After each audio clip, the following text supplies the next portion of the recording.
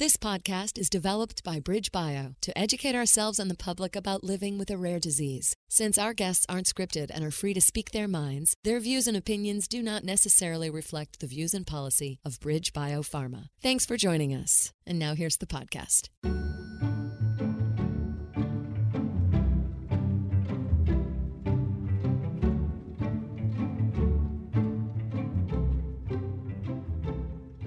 Hello and welcome to On Rare, a rare disease podcast produced by BridgeBio, a biotech company that works on developing treatments for rare diseases. At On Rare, we explore what it's like to live with a rare disease. On Rare gives us an opportunity to listen and learn from the true experts, people living with rare conditions. I'm your host, Mandy Rohrig, a member of the Patient Advocacy team. I'm pleased to welcome you to the conversation between my colleague, David Rintell, head of patient advocacy at BridgeBio, and Veronica, mother of Brent, who lives with a rare disease called PKAN, which stands for Pantothenate Kinase-Associated Neurodegeneration. PKAN is a complex rare disease resulting from buildup of iron in the brain, causing uncontrolled movements, tremors, walking and balance challenges, as well as cognitive changes. PKAN is one of the NBIA, or neurodegeneration with brain iron accumulation disorders. PKAN has no treatment or cure. Hello, David. Hi, Mandy. So nice to be talking with you again on the podcast. I'm glad to see you, and I'm looking forward to this conversation. Yeah, we had the pleasure of meeting Veronica and Brent some time ago. Yeah, she came to a patient day. Yeah, and they are lovely, and their story is really compelling. So it's great to be able to welcome them on the podcast. But first, we like to get some background on the condition that we're talking about in our interviews. And I'm grateful that my colleague and friend, Mallory Harden, is with us to explain PKAN. Mallory is the director of business and operations for CoA, which is a BridgeBio company working on a treatment. She's an expert in PKAN, and she's great at explaining complex conditions. So thanks, Mandy, and welcome, Mallory. Thank you, David. Thank you so much for having me. So PKAN is just a very rare condition, and most people have probably never heard of it. So let's start at the beginning. What is PKAN? How does it affect people who have that condition? And why is it that some people develop PKAN and others don't? So PKAN, it's a neurodegenerative disease caused by a defect in an enzyme that we have normally in our bodies. As a result of that defect, iron begins to build up in that part of the brain. And the clinical symptoms that result from that are typically a movement disorder that begins in early childhood. And unfortunately, the disease worsens over time. And many patients that are affected end up in a wheelchair and are unable to walk. So that's, the basis of PKAN. Mm-hmm. What causes the defect in the enzyme? There are 3 human pantothenate kinase enzymes that we have normally, and PKAN affects one of those. There's nothing that causes it environmentally or anything. It's something that individuals are born with. And pantothenate kinase has a role for a person who does not have the genetic flaw or mutation. What does pantothenate kinase do in the body? So pantothenate kinase is a key enzyme in the CoA pathway, and CoA is a part of many processes within our body. And so this pantothenate kinase 2 is part of that pathway. So if I could simplify it and correct me, pantothenate kinase is an enzyme, and there's a flaw in this particular enzyme. It's like a whole system, a mistake or flaw or error in any part of that system could cause an illness. Am I saying that correctly? Yes, that's correct. And some genetic conditions are inherited, others just happen. And is this? This is an inherited genetic condition. PKAN, it's an autosomal recessive disease. So the parents of an individual with PKAN each carry one copy of the mutated gene, but typically the parents would not show signs and symptoms of the condition. Mallory, you and I have met Veronica in the past and, in fact, met her son, Brent. And we know that Brent's story is that he exhibited really normal development until around 8 or 9.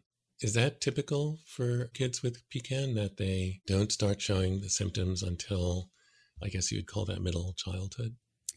It can be. Some individuals exhibit signs as early as around age 5 or 6. That's typically the earliest that it's diagnosed. And then some individuals with PKAN don't manifest symptoms until they're older. PKAN has been divided into classic PKAN, have those early symptoms.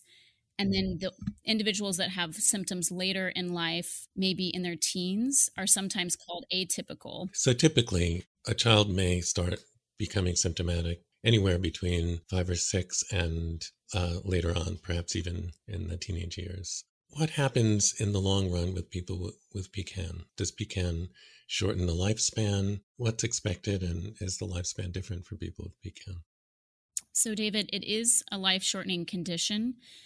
However, given the rarity of PKAN, it's really difficult to say, what the exact lifespan of an individual with PKAN would be. From the data and the literature that we have, it looks to be in the 20s. But again, since it is so rare, there is not a lot of data out there on how long these individuals are living.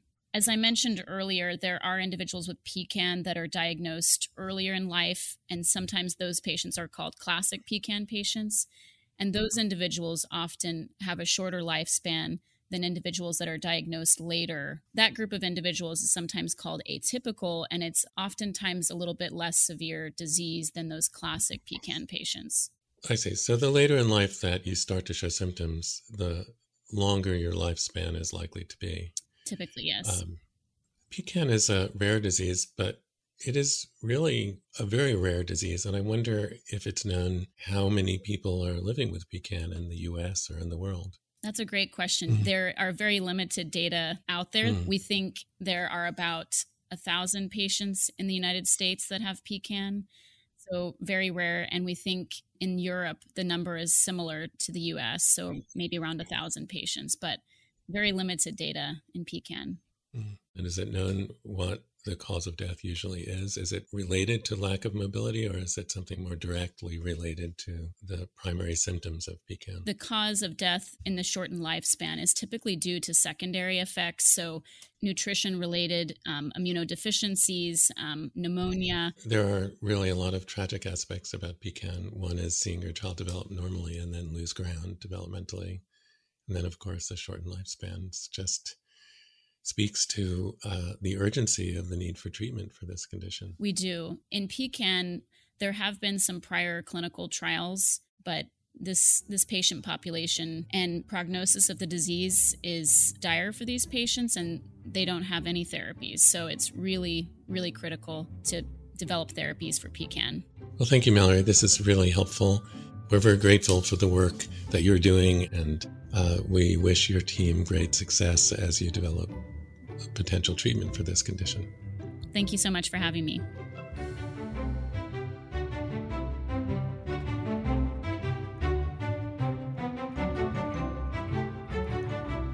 I'm very happy to welcome Veronica to our podcast. How are you, Veronica? I'm doing well. Thank you, David. How about you? I'm good, thank you. Veronica is the mother of Brent, a 30-year-old man living with PKAN. And Veronica, I would just like to start at the very beginning of your story with Brent. What was the first thing that you noticed that gave you this sense that maybe there's something different than your older son, Julian? Okay. Well, the pregnancy was very normal. The delivery, he was a very active baby. We noticed that from the beginning. He started to walk when he was 7 months old. Wow. He was, by 3 years old, he was riding his bike without training wheels. We thought he was going to be an athlete. He was a swimmer. Very, very active child, climbing everywhere. But when he was about, I would say 9.5, I started noticing that he was falling a lot. I would volunteer in his school, and I could see the difference between him and the other kids. And although Brent had been previously diagnosed as ADHD and he didn't know what walking was, he ran everywhere. At the beginning, we were just thinking that it was because he was always running, that he wasn't looking, he was tripping over things. But after a little while, I started noticing that that's just couldn't be the explanation for all the frequent falls. So I the first thing I did is to go to the pediatrician, and he suggested that we do comprehensive neuropsychological examination. So we were sent to Children's Hospital in Oakland. And there were some findings of consistent with some attention deficit, some executive skills struggle there. Nothing major, but they thought that whatever was causing the falls, they had to be neurological. And so from there, we were sent to a neurologist who ordered an MRI.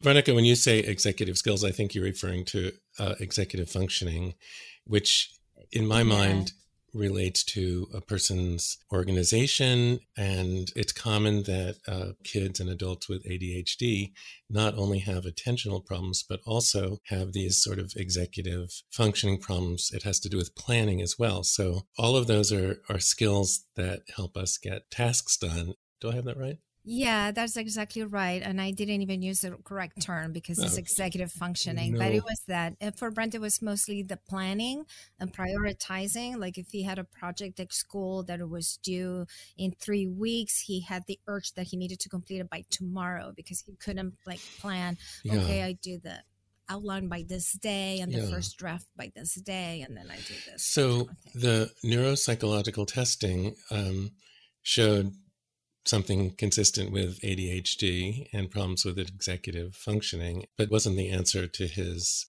falling. So what happened next? We went to see the neurologist. I described how he was falling because it wasn't just the frequency of the falls, but it was also odd to me the way that he would fall, because most people would have the reflex to try to break the fall. And I would describe him as falling like a tree. Like when you chop down a tree, he would just fall stiff into the ground. He also had started doing some vocal tics. Sometimes there were some with a hand, but they would come and go. And sometimes he would be snapping the fingers. Sometimes it would be ba, ba, ba, ba, ba. And he would be repeating the beginning of sentences several times before he could say what he wanted to say. And the neurologist said, well, could be Tourette, but we could not diagnose that after a year. So we're just going to keep an eye on it. And then if this tics continue, then we can make an official diagnosis. In the meantime, for this falls, we can do some PT. And we were signed off. But when she was walking us to the waiting room, I mentioned to her, oh, and one more thing. When he laughs very hard, he drools a little bit, but only when he's cracking up. And so she said, oh, okay, let's go back to the office. So we turned around on the hallway and we went back to her office.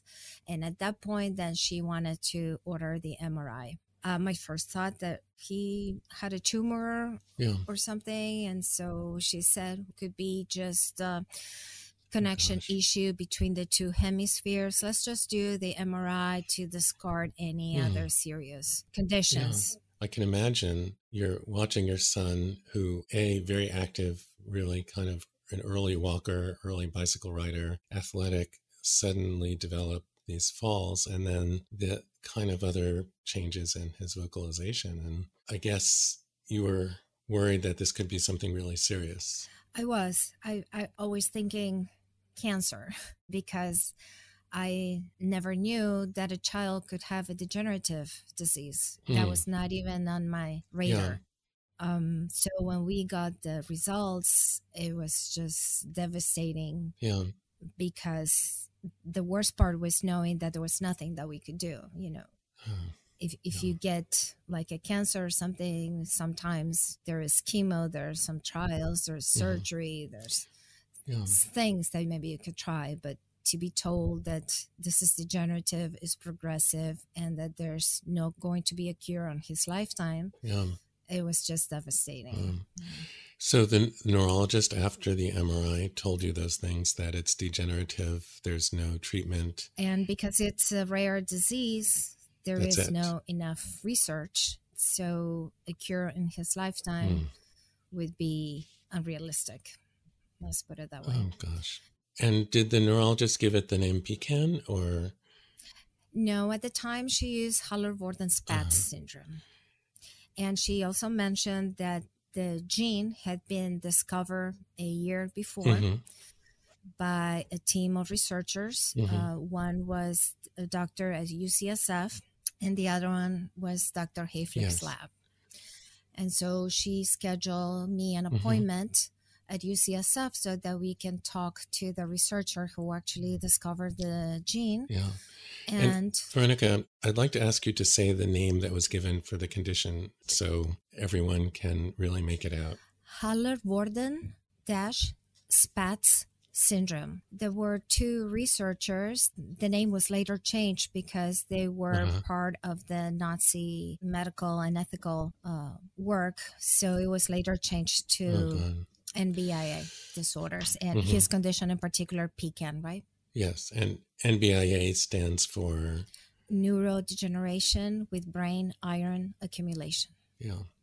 So you're giving this kind of strange name. You're told that there's no hope for treatment or cure, although you're also told that the gene has been identified and there are researchers working on it, both at UCSF, that's University of California at San Francisco, and Dr. Hayflick, who is in Portland, Oregon. Yes, and in reality, it was just one researcher that is working on that disorder. That was Dr. Hayflick's lab. I'm having a hard time remembering the doctor at UCSF, but her was a more limited scope. It was just, she is not a long time researcher dedicated to PKAN. Yeah. So the only one in the world working was actually the lab at OHSU. Oregon Health Science University. You had been really worried that this was something serious, and you were told, yes, it's serious, and there's no treatment or hope for treatment. And did the neurologist tell you what to expect in the future? Yes. She said that each day would be worse than the day before. She said that he would lose his ability to walk, that he would need a wheelchair, that eventually he would need a feeding tube, that he may go blind, and that he would have a lot of pain because they have this spasms and dystonia. And not only he would lose his ability to communicate and enjoy and have a good quality of life, but he would also be in a lot of pain because medications cannot totally control the pain. As a parent, hearing that about your child, that must have been just a really difficult moment. Yeah. I mean, I still cry. This is back in 2003. Yeah. And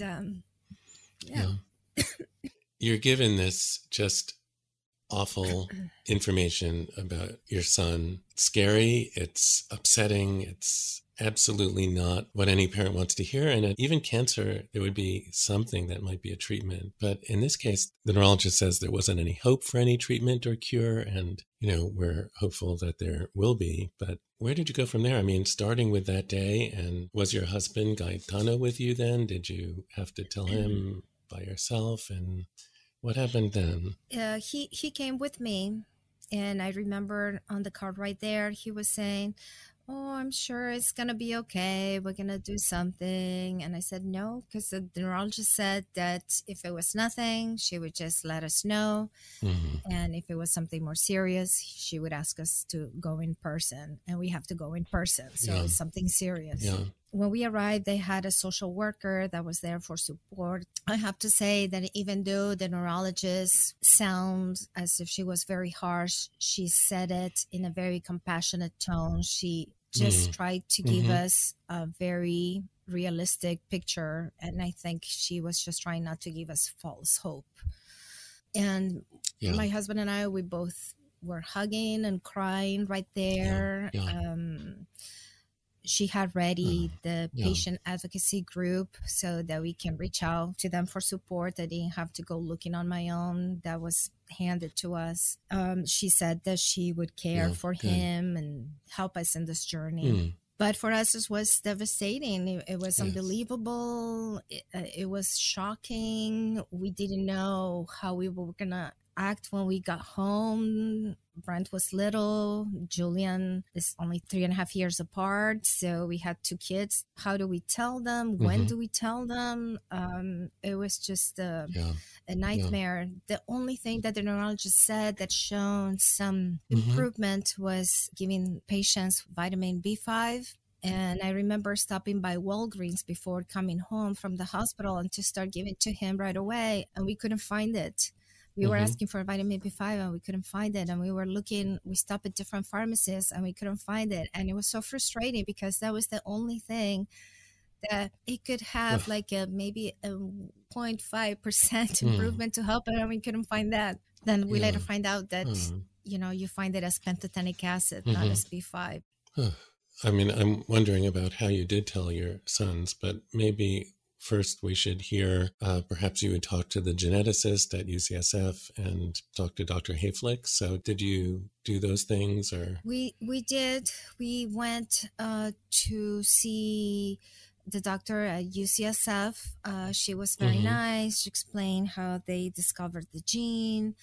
I don't have a lot of recollection of what else she said. What I do recall is that when we did get to talk to the genetic counselor, it was very upsetting to me because she said more than one thing, but the only sentence that I recall is that she said, "Go home and take a lot of pictures." And I was so mad because even though I knew that it was degenerative and there was nothing that we could do, it was like, no, I'm going to take pictures of my son. Yes, I am. But I'm going to do whatever I can, whether it is to search, do fundraising to get money for research. But I'm going to do something. I'm not just going to go home and take pictures of my son. Yeah. We took Brent with us. They wanted to see him.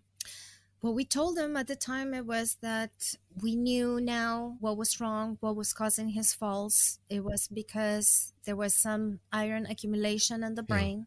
We didn't use any names for disorders. We didn't say it was degenerative, progressive. We said this is what's causing the problems that you're having.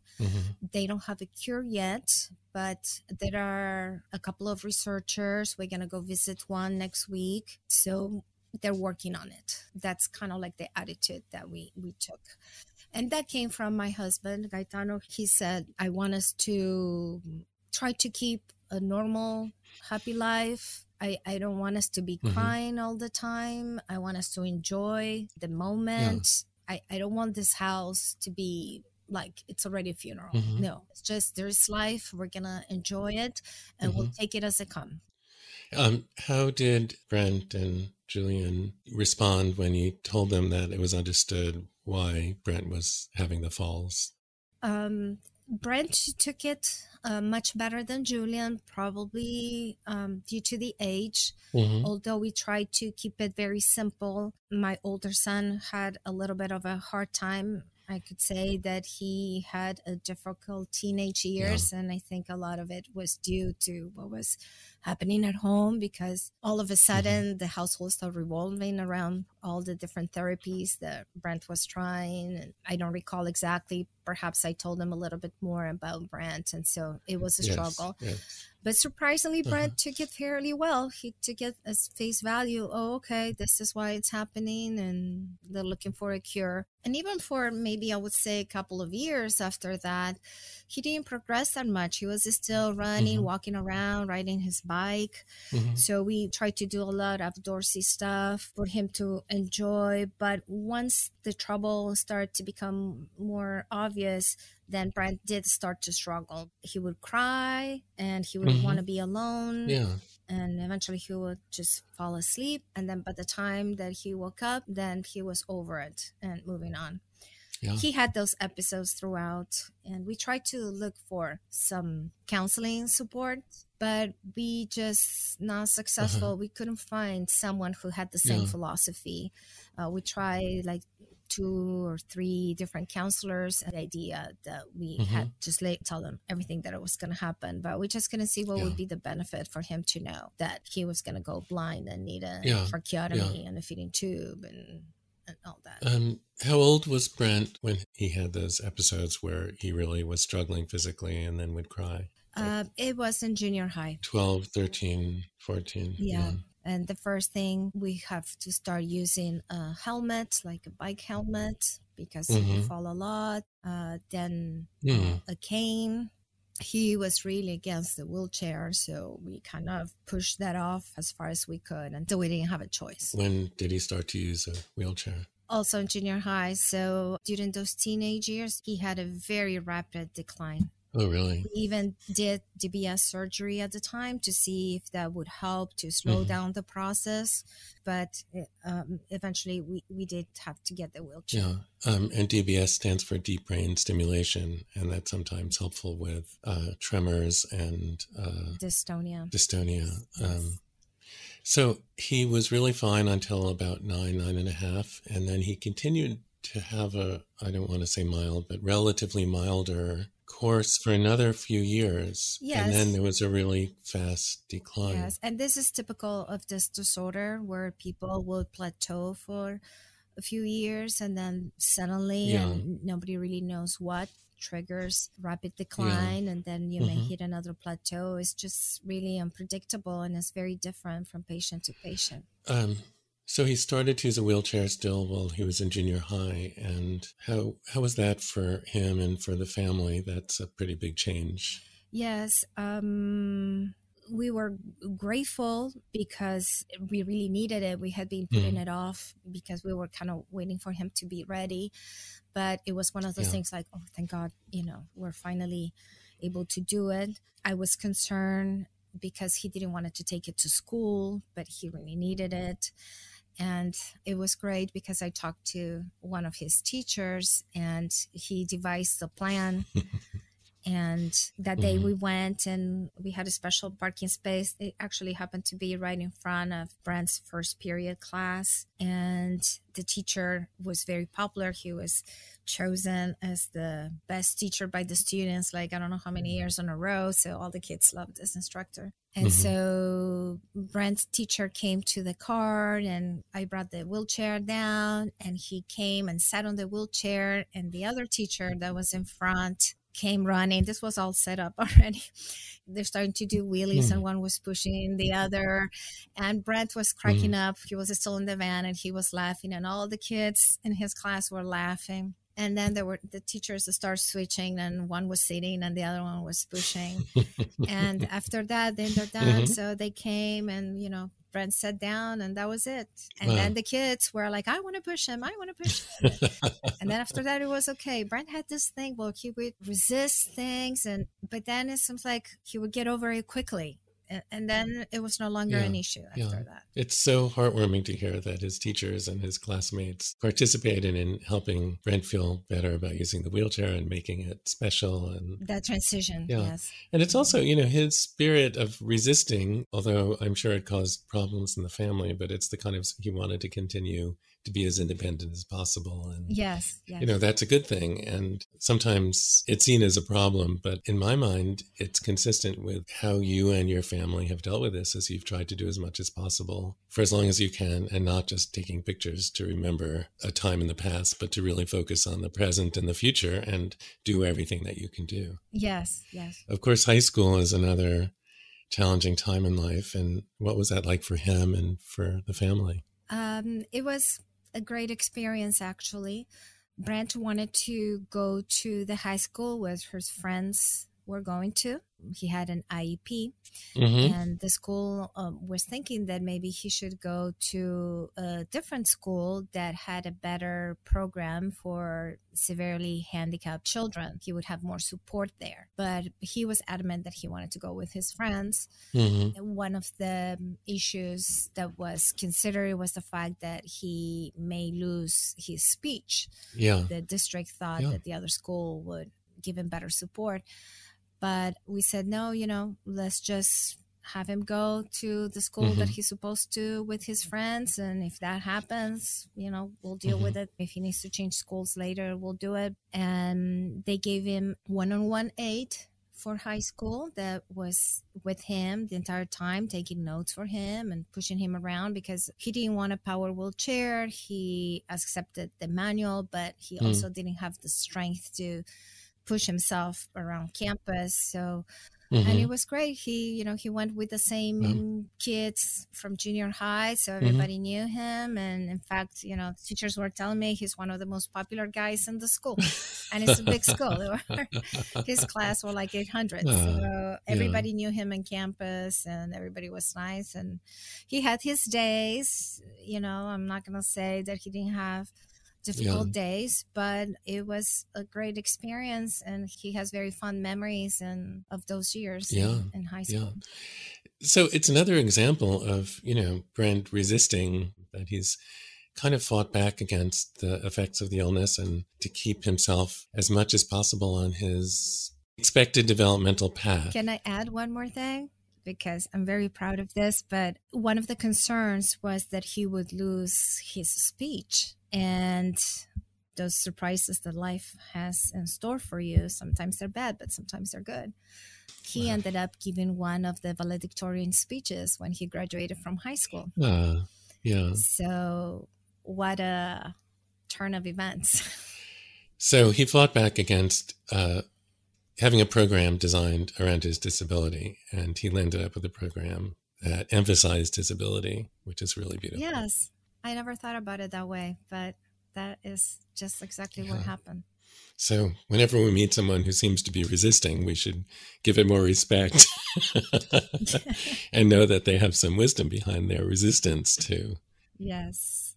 By then, when he wanted to go to high school, by then we already knew that we were just going to do what he wanted. We had learned along the way that we're just going to follow his lead and support him. And there was a lot that he probably wanted that he couldn't do. So the things that he wanted that he could do, why shouldn't he be able to do those things? So that was also what we were thinking. Well, he can, and what he can do, let him have the power of choice. Yeah, very, very wise parents there, I have to say. And he went on to study beyond high school, am I right? He did. He wanted to do the gelato. I traveled with him to North Carolina. They have an instructor coming all the way from Italy that teaches gelato making. And we did an intensive course there for a week. And then after that, he went to the community college and he obtained a certificate in small business administration. And then the idea was to start his own gelato business, but we ran into some problems.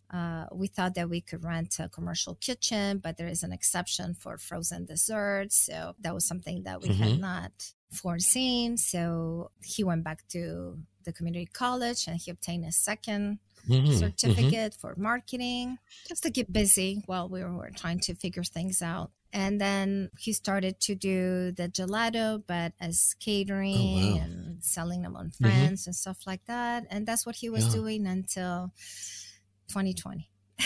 Then everything is going to be on hold.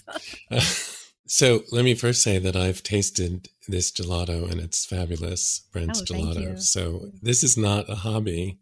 This is fabulous product and just wonderful gelato. How did the idea to make gelato get started? Where did this come from? Well, when he was, I don't know if it was high school or junior high, but he said he wanted to be a chef. And so I was talking to him and say, well, while we still don't have a cure and you're having all these issues with controlling the hands, I think that would be kind of dangerous because as a chef, you need to deal with knives and pots of boiling water and hot oil. I think, maybe we could try to find something within the culinary arts that it's a little bit safer. So we were just paying attention. And then one time it occurred to me, what about gelato? Because I thought, well, even if it's fruit we need to cut, he could have an assistant helping him. Once you have the prepping, then it's just using the machines that does it for you, right? Of course, he was a big gelato fan himself. So that's...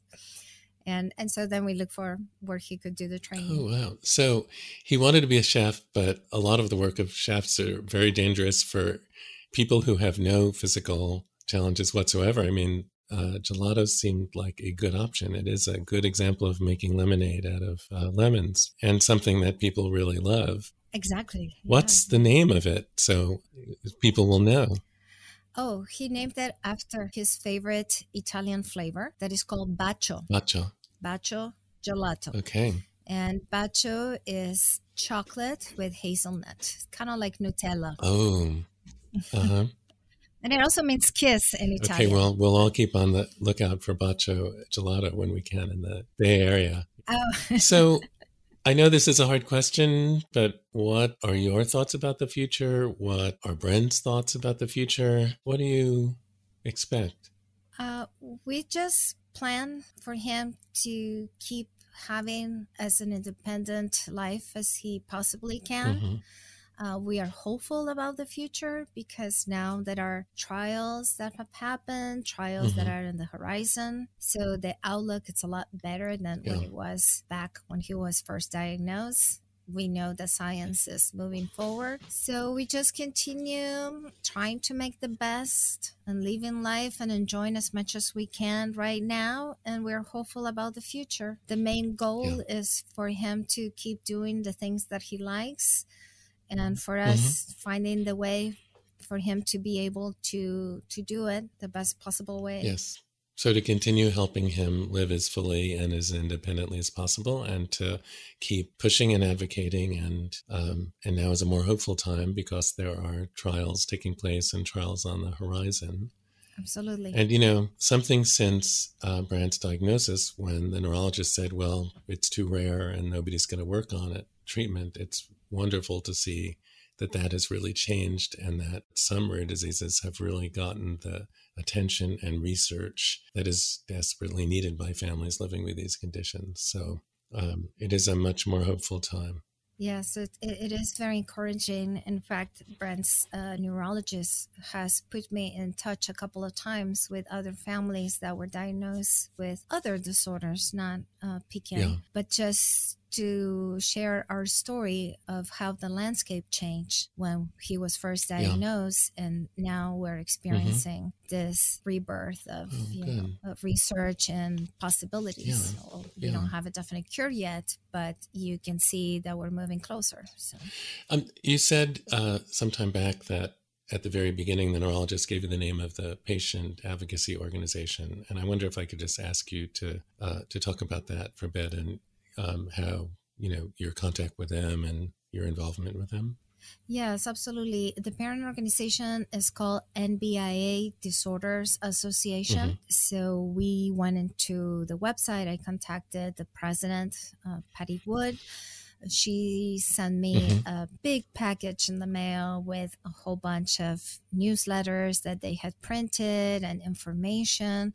At the time, it was before Facebook and other choices, but we did have, through Genetic Alliance, email, and that was incredibly helpful for me, because with a rare disease, you feel so isolated. At the time when Brent was diagnosed, he was the only one in the Bay Area. And I felt every time I go to a doctor, when I go to school, when I take him to a therapy, if he goes to the ER because he needs stitches, I need to explain and educate every professional on what the disease is. And so just being able to be with a group of people that know exactly what I'm talking about, and they have experience, and they were people who were farther along my journey, people like me.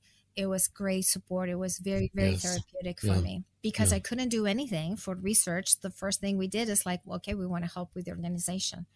And that was what we did. So we held a fundraiser. I started to volunteer, doing things like writing little articles for the newsletter. I took over a family network list that I update and I circulate among the families, just little things here and there. And then eventually I joined the board, and I was on the board for several years. Great. I just stepped down. So that was a way for me to kind of, try to do something. Yes. I'm going to beat Mandy to the punch and give a plug for the NBIA Disorders Association and its president, Patty Wood, who I know, who's fabulous. Yeah, she's wonderful. Also, to emphasize how important the role of the organizations of the patient community are in rare diseases, because it's the only way that a biotech like BridgeBio could locate individuals living with, in this case, PKAN, to learn more about it, or when there is a clinical trial, to inform people living with the condition about a clinical trial. There's no neurologist in the Bay Area that probably sees more than one or two people with PKAN. It's just very, very rare. So the role of the organizations of the patient and family community are so really, really important. Absolutely, yes. Veronica, this has really been a wonderful, moving conversation. I am really appreciative of your time and your honesty and your willingness to share this story, which is both very difficult and also some very good things have happened out of your family's positive outlook and advocating for Brent and other people living with PKAN. So thank you. Oh, no, thank you for allowing me to share the story and continue to spread awareness about PKAN.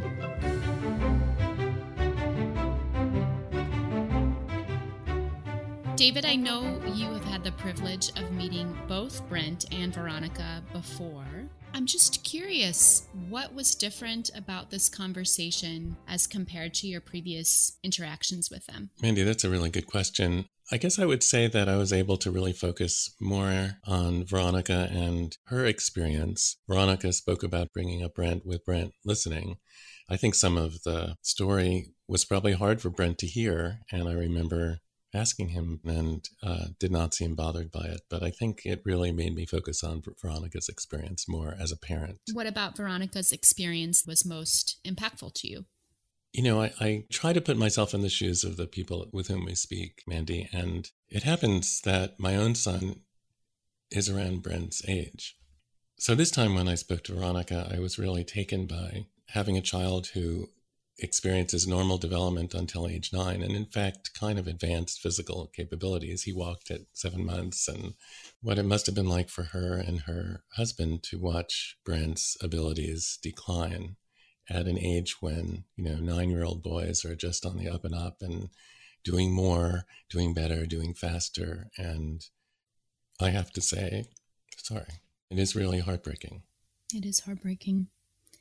But somehow Veronica was able to find hope in a situation that felt hopeless at times. That's why you see such tremendous resilience and perseverance in Brent, because his family created this environment for him to thrive.